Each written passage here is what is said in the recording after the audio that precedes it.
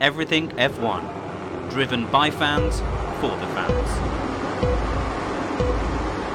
And it's lights out and away we go! As Verstappen goes into turn one and goes past the Mercedes. Oh! And Hamilton has gone from second in the race. Try again, this time on the inside, a continent touch! Verstappen is out of the race and that's a big crash into Cops! Ocon wins the Hungarian Grand Prix! Russell is still on provisional pole! This time Verstappen and Hamilton have crashed out! It's McLaren and Ricciardo that win the Italian Grand Prix! Max Verstappen, for the first time ever, is champion of the world! Hello and welcome to the Everything F1 podcast with me, James Tiller, and alongside me today from the Everything F1 team, we've got Coops, and we're going to be chatting to the journalist and TV presenter, Lee McKenzie. She's got a book coming out today. I think you should all go and buy it. It's fantastic, and we'll be talking all about it. Hello. Hello. Nice to see you again. Yeah, how are you? Yeah, very good. Thank you very much. Yeah, a bit bias in your shirt, I noticed. I've got many different shirts, different teams. I like to spread it about a bit. That's okay. That's okay. In a Formula One sense, we've got Coops as well. Coops is a fellow Scot, so I thought Hi I'd nice bring to see someone you. on that spoke the language. Yeah, saves on the subtitling costs, doesn't it? Yeah, absolutely. So, Lee, you're here to chat about your amazing book. You've sent across a copy to myself to have a quick read of it, and it's, from what I've read, I haven't read it all yet, but it is a very good book, very insightful into the motorsport world. So can you tell us what inspired you to actually put pen to paper and write this book? Yeah, I was asked during lockdown to do an article about Lewis Hamilton from my perspective, because obviously there was a lot going on in 2020 and he was being increasingly vocal about George Floyd, Black Lives Matter and social injustice. And my take on it was that actually he's always been very much like that. And I was sort of surprised that people had thought this was almost like a new crusade. When it certainly wasn't. Maybe he just felt through experience and time and positioning that he'd found his voice and that voice could make an impact. But he's always been very like that. It's not like he was just trying to do something to fill in time. And then I thought, I wonder what else people don't know about the drivers. And I'd been asked before to do a book about me, which I'd never wanted to do a book about me because it would be very dull and I'm quite private. So I thought, no, actually Formula One is about drivers. To me, it's all about the drivers. And for those people who watch Drive to Survive, which has increased the popularity of the sport, what it doesn't do in my eyes is let people understand why, if Sebastian Vettel or Fernando Alonso won this season, why that would be a big deal, because I don't think you quite get the full backstory. And for me, it's really important to explain why people are like they are now is because of what's happened to them to get to that stage. And I was really keen to do that and hopefully use my interviews and insights to sort of increase that story of the drivers.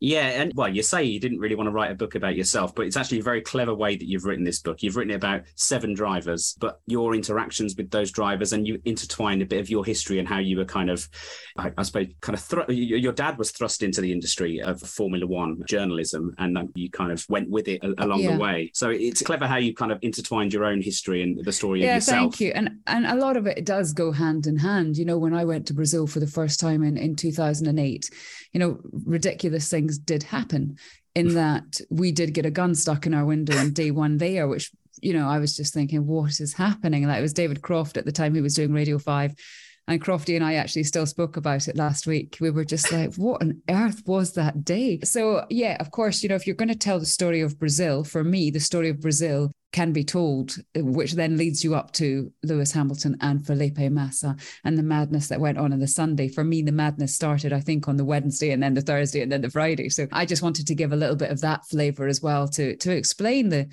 it's not all flying around on private planes or business class and having a lovely time. You know, there is a little bit of jeopardy sometimes when you go to these places.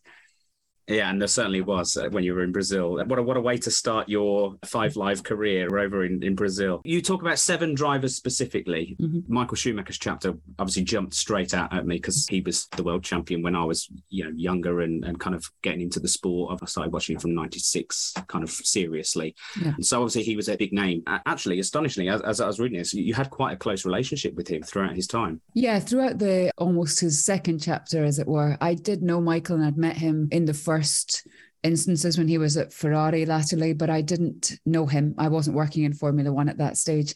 And then when he came back, I was so excited, just hugely excited that I was going to get this chance to interview him on a regular basis. And he probably is the one where I've been a fan, because the other drivers I've known as they've come up, I've done GP2 with them or F2 or F3 or seen them and know their stories. Whereas Michael, I didn't know him. He was there, he was established. Fernando, I suppose, in a way as well, but Michael just had such an aura. So when he came back to F1, I was hugely excited. And for whatever reason, we just sort of got on quite well. The interviews were quite bold when I was watching, because I had to do a lot of sort of going back through all my interviews and what happened. And some of the ones I was watching back with Michael, and I was almost like, hiding behind a cushion. I was like, oh my gosh, what? I asked him that because you had to be bold with him, because he didn't want anyone to be pussyfooting around him. That's not how you got a good interview with Michael. You had to almost confront him a little bit like interviewing a political leader. You just had to go in with a question. He would give you what answer he wanted, normally not the one which was to your question. But yeah, it was a bit of a dance, and we got on well. I got a bit emotional over that chapter with some of the stories, obviously coming towards the end of the chapter of talking about his accident, and obviously the young Mick Schumacher now taking the mantle of the name into the sport. Definitely kind of played on the emotions there as a big, long-time F1 fan. I'm aware I feel like I'm hogging you, so I'll ask Coops to ask you a question now. Let's go for Coops. When I was reading the Michael Schumacher chapter, and I liked it because it let you understand a bit more of Michael as the human. Mm-hmm. As you were probably well aware, Michael was very guarded when he was in the paddock. You only saw the Michael that you wanted to let out, and your book allowed that. And so I'd like to hear a wee bit more about, I've wrote down here in the notes, Michael Schumacher, Nina's 99 Luft balloons and a horse named Lexus. Yeah, I mean, that's about as surreal as it's going to get. So Michael knew that my background was horses. I love horses, ridden all my life. And his family had a ranch. His wife, Corna, is a really good rider. Gina Maria, his daughter, actually is excellent as well, still competes, on a weekly basis. So he came up with an idea, or Sabine Kem, his manager who now looks after Mick, we were like, what can we do? And he was like, well, why don't you come over and compete? We'll do like a Western riding competition. And I was like, well, I've never Western, I don't ride that way. He's like, it'll be fine. And so I had 2 1-hour lessons, got a horse from West Sussex that had competed at that level, took it to Switzerland along with some other people. And I competed against Michael, and it was just bizarre. And we did a lovely interview. The whole purpose of this wasn't just, having a great weekend away, although it was. I did a really big interview for the BBC. And in amongst this, we were invited to like all the parties and everything that went with it, because Michael, away from the cameras, was actually very giving in all that kind of stuff.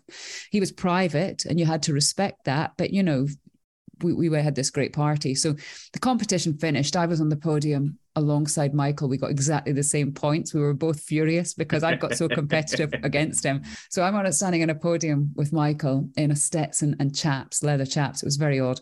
And then the party started just when things couldn't get any more surreal. And at one point, my cameraman, who's an excellent cameraman, he's been in Formula One for many years, got on stage and did a dance, performed to, it would be 99 red balloons, but in German it's 99 Luftballon. And Andy took a whole new life on. And so it was a great, great weekend of many surreal things that will just never happen again, and probably shouldn't happen again. But it was great. So. But brilliant memories. Is that the same surreal moment when you get caught inside his car? Yeah, that was unfortunate. That's the one I thought you were going to mention. That one still makes me cringe to this day. I was meant to do a drive from the town hall in Spa to the racetrack. It was to mark, I think it was his 300th race. And Bean got caught up. His manager got a phone call and had to sprint into the town hall to help Michael with something. So she was like, you take the keys, sort it out. So I opened the door and there was just stuff everywhere. And I said to the camera guys, that because it was back-to-back races, and a lot of the drivers do drive from one race to another. I was like, we can't touch his stuff. There's no way I'm touching his stuff. I said, I think we just need to wait. Don't stick GoPros or anything in. But at that point, Michael came back before Sabine did because he couldn't find her. And I am literally in his car with his keys. He didn't know anything about this. And he just sort of did one of his famous eyebrow raises. And he was like, Lee, I see you found my car. And I was just dying inside. I was like, oh my. Yeah, so that was really embarrassing. But he did find it funny. I mean, I think anyone else, he would have been probably a little bit annoyed, but for me, somehow I got away with it. But even now you can tell I'm still really embarrassed about it. A cringy moment, but great to read in the book. Let's wind it back a little bit. You were always around the paddock, well, since like the very early to mid 90s, thrust into it because your dad was a journalist and then you found the love of it. Yeah, I used to go to Manicourt, probably, I think I was there before I even went to Silverstone, got to see the drivers walking around in the paddock. Formula One was a world apart then from what it is now, let alone when you see pictures of like, what happened in the 80s and then the 70s. It was very much buses with an awning out the front.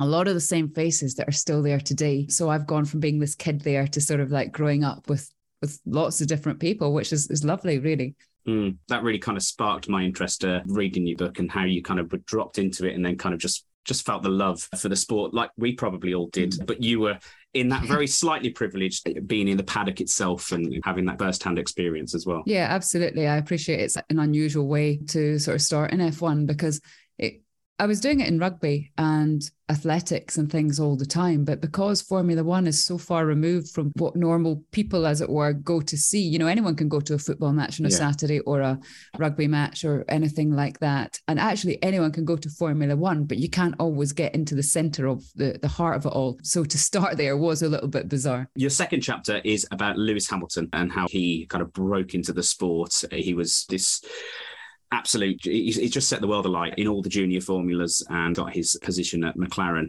Can you tell us, between kind of Michael Schumacher and Lewis Hamilton, do you see the similarities that they have and then kind of see the differences they also have as personalities? Yeah, I think they're both incredibly private. They both do sort of like switch off. Let's not forget as well, when Michael started to race, social media wasn't really around. In fact, it wasn't really around until 2008, I think, and then it grew in popularity from then. So it's a different world in every sense now. But I think it's not just for Lewis or for Michael. The desire and belief, and you see it with Max as well, that people have to win is the common theme. It sets them above in everything. Just that can do. It will happen. Sort of almost like you hear boxers talk, but sometimes with boxers you're like a bit like, oh right, okay, just calm it down. Whereas F1, I don't know if it's because they're more slight and they're younger or how it works. It's just a little bit like, it's incredible. Max saying at the age of 7, he had his sort of life ambition was to be world champion. He's 7 years old. It's like, it's unheard of for people to come out like this. And yet Formula One, everyone starts off with the belief that they can win. And very few manage to achieve it, let alone a world champion. Well, you made Lewis Hamilton cry in the... I think I've made most people cry, actually. I wrote in the front of my great friend Dario Franchitti, I actually wrote in his book, turned up in motorsport, made some people cry, wrote a book, Lee. And I thought that just kind of sums up, because that's literally what he thinks I do. I turn up in motorsport, make people cry, and then I go home at nights. So at the Brazilian Grand Prix, there was one race, four of them were crying in the driver's pen. It was a complete shambles. I don't know what happened, but it was just an emotional weekend. People were switching teams, leaving teams, all sorts. Seb had won the championship. Fernando had just narrowly missed out. Felipe was leaving Ferrari. Lewis was leaving McLaren. So it was just like, a tsunami of tears. Yeah, it's safe to say it wasn't actually you, but it just so happened to be in your area. It wasn't me, but I get there. But the drivers love it when they come up and say, who did you make cry? I'm like, what? That's unfair. Keeps. No, well, actually, speaking about the emotional side of Formula One, I was just finishing off the Felipe Massa side of it.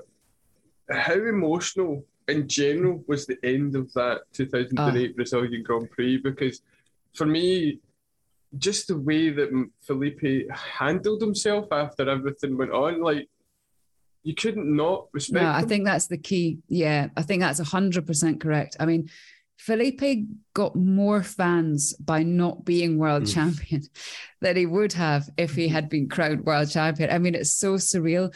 You know what people talk about last year, 100% get that. It felt, I don't know, manufactured, wrong, whatever. Whereas 2008 was sport in its rawest, truest form. There ultimately, in black and white on paper, there was a winner and a loser.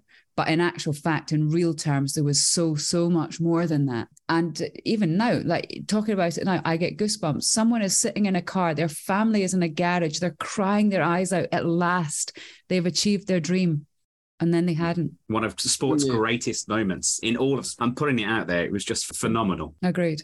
It was just the image of them all celebrating and then the realisation. Yeah. No, it's not. Just and you're like, oh. Yeah. I wouldn't say I was a fan of Lewis, but watching Formula One, I think I started watching it around about, as you say, about the same time as you, about the early 90s. And that moment, I just went, this is going to be remembered forever. Regardless, it's just going to be remembered. Yeah. And actually, keeping on Felipe Massa's thing, I just read the part as well about you were holding Felipe's helmet from his crash in Hungary. Yeah, I went to Felipe's house in Sao Paulo when he retired for the first time and wasn't expecting to come back. And he was so gracious and giving with his time. And we went to his house and I was just sitting in the living room. We were filming, we'd been chatting, we'd had lunch. And then I looked up and I said, Felipe, what is that? The helmet from Hungary? Now, as I'm sure everyone will remember, Hungary, he was traveling behind the brawn of Rubens Barrichello's car in 2009, and a spring came off the back of Rubens' car and hit him just at the join of the visor and the helmet, but pierced straight through. He was in a coma, and then he had to take the rest of the year off, which seems a bit glib to skim over it like that, but it was a life-changing injury. And that helmet sits pride of place in his house. And he was like, no, here, just hold it, take it. And I was like, and I actually, when I was watching it back, I was just sort of looking at this thing in my hand, like, what on earth is this? And the blood's still on it. And I said to him, why do you have this here? And he said, because people think it was the worst day of my life. He said, but it was the best because it saved my life. This piece of equipment saved my life. And he has it there as a reminder to be grateful. And I think that's an incredible life lesson, really. And another person I want to talk about, obviously, while we've got you here, is one of my favourite drivers, Jenson Button. I did skip a few of the chapters to read Jenson Button because obviously he was one of my favourites. And you speak of him very fondly, like he's this just unchanged, really down to earth, despite all the fame and fortune that he's amassed over his years driving and the celebrity status that he has. He's just the same person that he is when he started in Formula One. Yeah, and it's funny because we're on the sort of like Anchorman style on, so it's a bit of a joke, but like he's obviously Sky and Channel 4. I presented a couple of weeks ago now for ITV, and what was really funny is that he was there driving and in Adrian Newey's car, sharing it with Adrian's son Harrison, and I actually had to sort of like go onto the grid, crouch down, mic in, interview him, and I actually started off by saying, oh my gosh, I bet we both thought these days were over. and he was fantastic. Then he came and joined the program, and he is different in terms of, okay, he's, you know, a father, a husband. He lives in California. He's a hell of a lot richer. He's a world champion. But in actual fact, he is just such a great human being that has not changed. And when you watch back the first interviews that Jenson did, and again, when I was doing this for the book, and I say this in the book, I was shocked. It's the same intonation, the same look, the same phraseology, accent, way he is, humor. I couldn't believe it. I was really thrown because sometimes you don't see the subtle changes that people make over the years, but he hadn't really changed at all. That's nice to know. I knew he was always my favourite for a reason. What's your favourite moment from the book, maybe with Jenson Button then? From Jenson, I enjoyed going back to where he was from in Frome. We went back to all his old schools. He was given the freedom of Frome. It felt like sort of full circle. It was certainly not the most glamorous shoot that I've ever done with JB. You know, we've gone around Tokyo together. We've gone all over. We've done some crazy things. But I actually liked the fact that I'd sort of gone on that full journey. It's just, you know, where he started, everything that sort of set him up to get to where he is. His family were there, which was lovely. Yeah, I think that was really special. Keeps. I think just for Jenson, for me, and you might be able to agree, it's when he was speaking to Fernando Alonso at Monaco and telling him he's going to pee in his seat. Yeah. And it's just like... unnecessary, I thought. I was just like, you know... totally unnecessary, but it's just... no one else could get away with it. No, I'm not sure if anyone else would ever have thought of it, to be perfectly honest. But yeah, I mean, that was Jensen in a nutshell. Going now on to Max Verstappen, because we kind of have to talk about Max Verstappen. I noted you had your first conversation with him. Were you shocked at how assured he was when you met him when he was 16? I was really kind of taken aback, because he was like a sort of gangly, awkward teenager coming up, hoodie on, flat cap down, didn't really want to make eye contact. He was thrust into this crazy world in Spa.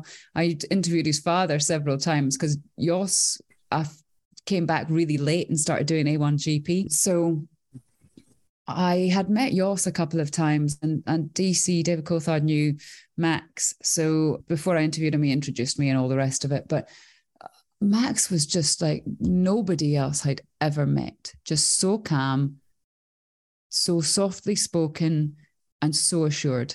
In the book, you mentioned you put a transcript on about Max Verstappen coming in to Formula One, and there was a discussion around his age to the other drivers on the paddock. And what struck me was, from an outside perspective, the general media always seemed to focus on his age, whereas the drivers were like, well, no, he's talented, we've seen him. I think Felipe was the one that ran it and said, no, I've watched him, he's really good, he's this, and everyone else kind of went with that. Were you surprised that it was mostly that they focused on rather than the other side? Yeah, but drivers are very pragmatic people. I mean, you speak to David Coulthard and it's very much, you have a limited number of heartbeats, use them well. If you're fast enough, you're old enough. If you're good enough, you're old enough. It's all about literally being good, or you go home. And there's no sympathy around that. Drivers are very basic in their understanding of what's right and what's not right. And it's very black and white to them. And it's interesting when you spend time, sometimes I'll be like, oh my goodness. And they're like, what are you doing? Just do it. And I'm like, because I spend obviously a lot of time with these people, our meetings, everything like that, you learn so much from being around drivers and how their mind works and how they can disconnect and switch off from things. But yeah, I mean, it's understandable. There was somebody coming into Formula One who was literally stepping out of a junior category, hadn't been seen in an F3 or an F2 or anything like that, not sort of F3, international that would support Formula One at the time, and turn up in Formula One. Of course, it was going to be a talking point. I understand that drivers don't necessarily see in the same way that we see it, but they were both right. They were correct to talk about whether he's good enough or not, and we were all correct to say, my gosh, he's young.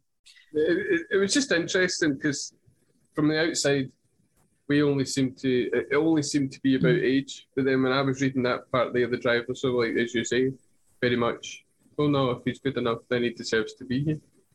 Could you describe to our fans why they should go out and buy your book and where they can buy your book? Well, hopefully they can buy it most places. But yeah, it's available in all the usual places, whether it be bookshops, online, supermarkets. It's an audio book. DC starts it off and then I pick up with all my stories. There's a hardback and a Kindle version as well. And what I wanted to do with this book is just talk about the drivers. They are the stars. Give some insight.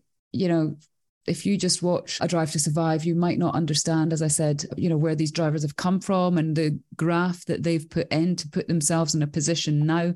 Hopefully there'll be a few laughs along the way. And when you get to the end of a chapter, you might have a slightly different opinion on somebody as to the one that you had before. And I think if I can sort of give a little bit of a insight into these drivers who are, on the whole, great people that you might not understand otherwise, particularly if you're new to the sport. Yeah, and I say you've chosen 7 drivers now. Does that mean there's space for, you've got plenty of career left in you? Could you maybe see a sequel to the book with Oscar Piastri and all the newcomers? I don't think so, because Formula One has changed so much. The days of me heading off for, a couple of days in between races to film with the drivers are over. That's what happens when you do 24 races. Right. I can probably see Oscar Piastri's house out my window at the moment. So, I do know these guys, but it's different. I wanted to do these 7 drivers because they've been a huge part of my career. The other thing I wondered about is, I've known Jackie Stewart since I was a kid, and should I focus on drivers like that? But in actual fact, I didn't go through the careers with the older guys who I know, the Emersons, the Jackies, who have incredible careers and lived through astonishing time in Formula One, but it would seem a bit disingenuous for me to focus on people like that. So I really wanted to focus on people that I've shared a lot of experiences with and had good stories to tell. And did you enjoy writing the book? I did. It's an interesting one. You start to, when it comes out, you're a bit like, I'm not sure if I should have done this or not. But in actual fact, it was a really nice thing to do. And it jogged my memory on so many things, because you don't sit down and look back. You don't have time to take stock, really. So at least I've done all my research and prep when I've got to do Sebastian's retirement interviews at the end of the year, because I'll literally just walk in with my book and start reading to him. So yeah. Brilliant. Well, thank you very much for giving us this time to obviously chat to you about it. Thank you very much. It's been a pleasure. Good luck with the launch. No, thank you. And everyone should go out and read Lee Mackenzie's book. Thank you. We are Everything F1. You can find us on all our social platforms. We're on Facebook, Twitter, Instagram, YouTube, TikTok, and of course our shiny website, www.everythingf1.com. You're also listening to us on this podcast itself, so we'd love it if you would hit the subscribe button on your favourite podcast streaming service, hit the bell, whatever the button it is, to get all of our latest podcasts in your earlobes as soon as they drop. All right, well, we'll see you again, hopefully in the future. Maybe you can come and review a race with us. That would be our dream. But by all means, enjoy the rest of your book release. Thank you so much. Thanks, guys. All right. Bye. Cheers. Thank you.